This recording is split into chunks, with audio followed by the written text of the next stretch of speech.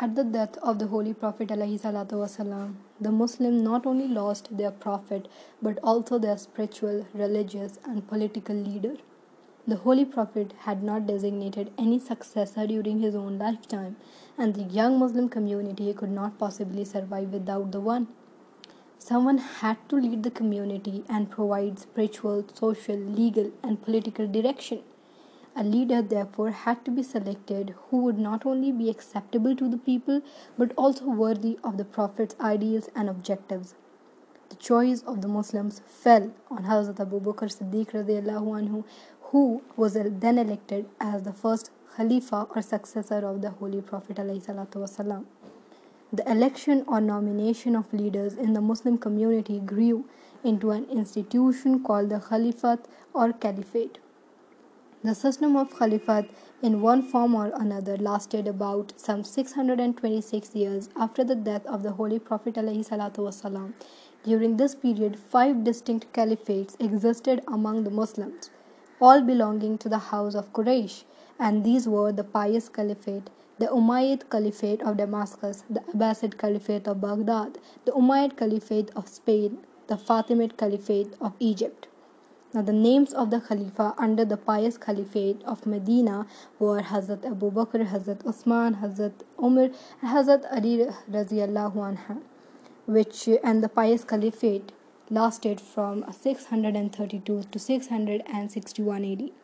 After the death of the Holy Prophet ﷺ, the 4 successors, Hazrat Abu Bakr, Hazrat Umar, Hazrat Osman, and Hazrat Ali radiallahu anha, is known as the Pious Caliphate.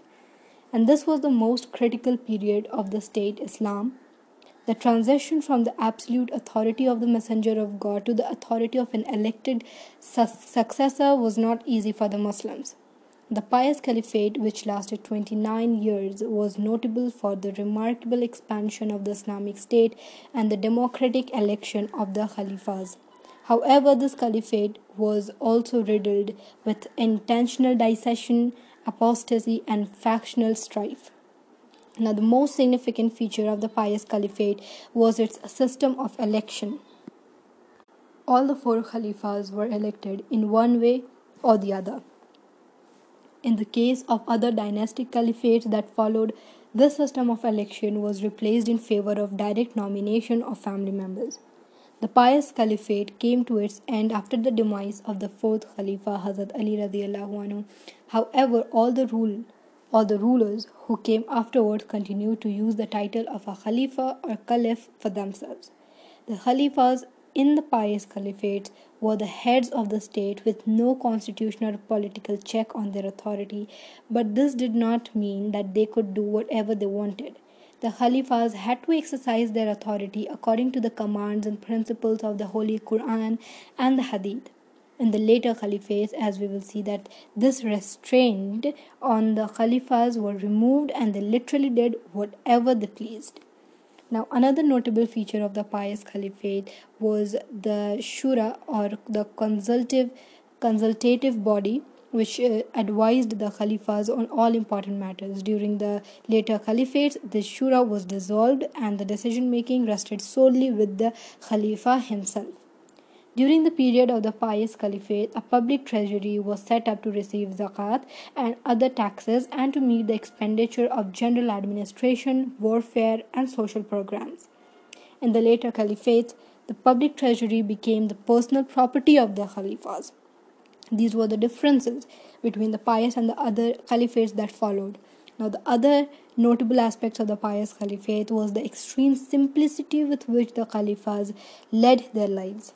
They lived in ordinary homes, did their own household work, and their doors were always open to any complaint. On the other hand, the Khalifas in the later Caliphates lived like kings in their lofty castles, enjoyed the worldly pleasures, and were inaccessible to the common public. It was indeed a great blessing for Islam that the immediate successors of the Holy Prophet ﷺ were men of great wisdom, courage, and sanity character. Now, although they were heads of the Islamic State, supreme commanders of the Muslim armies, and chief justices of the judicial system, yet they led a life completely free from any pomp and show, Many a times, visitors from distant areas would come to the Khalifa's court and ask the question, "Where is the Khalifa?" While all the time the Khalifa sat in front of them dressed in ordinary clothes, indistinguishable from the common people. To the pious Khalifas, their office was a sacred trust and responsibility to be discharged with great honesty, diligence, and perseverance. They paid no heed to the honor and prestige vested in their office and devoted their lives wholeheartedly to the betterment of their subjects and to spreading the message of Islam.